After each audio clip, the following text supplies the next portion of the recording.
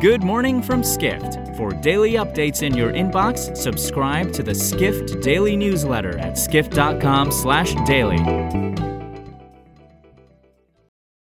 It's Tuesday, January 18th in New York City. And now here's what you need to know about the business of travel today. Many travel advisors viewed the surge in cruise bookings last year as a significant sign that cruises were making a major comeback as large numbers of vaccinated travelers were eager to hop on the ships that sit listless in ports during the pandemic, writes editorial assistant Rashad Jordan. But recent COVID outbreaks linked to cruises prompted the CDC last month to issue a warning for all travelers, regardless of vaccination status, to avoid traveling by cruise ship.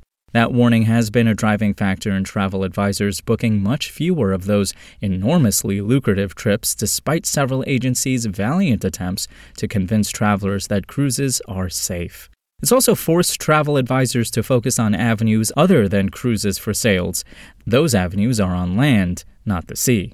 Joshua Bush, CEO of Pennsylvania-based Avenue 2 Travel, said his total cruise sales dropped 28% since the release of the CDC's statement, but the company is anticipating that this month it will see non-cruise sales 20 to 25% higher than January 2020.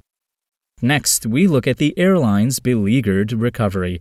The virus has upended the fragile talent pipeline for many of the critical jobs that make the airline industry go, not least that of pilots, writes airlines reporter Edward Russell. The pilot shortages for regional service is a significant impediment to the airlines.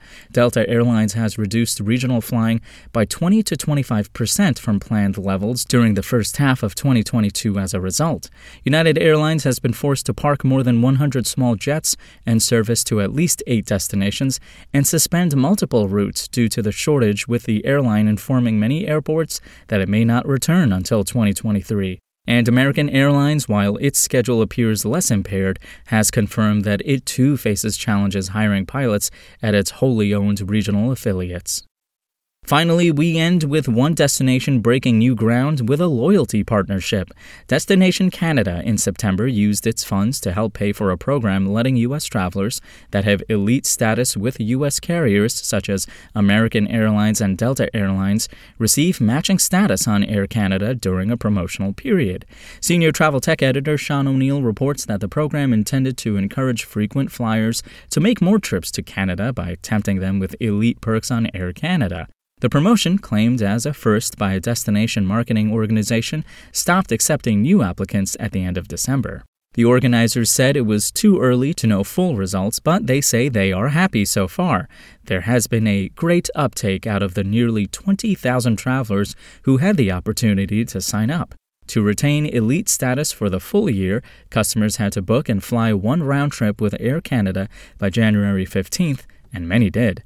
Participants were also invited to sign up for one-to-one marketing from Destination Canada.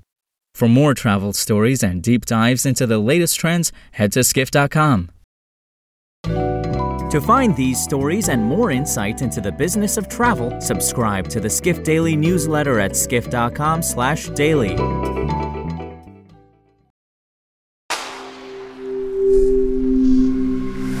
Spoken Layer.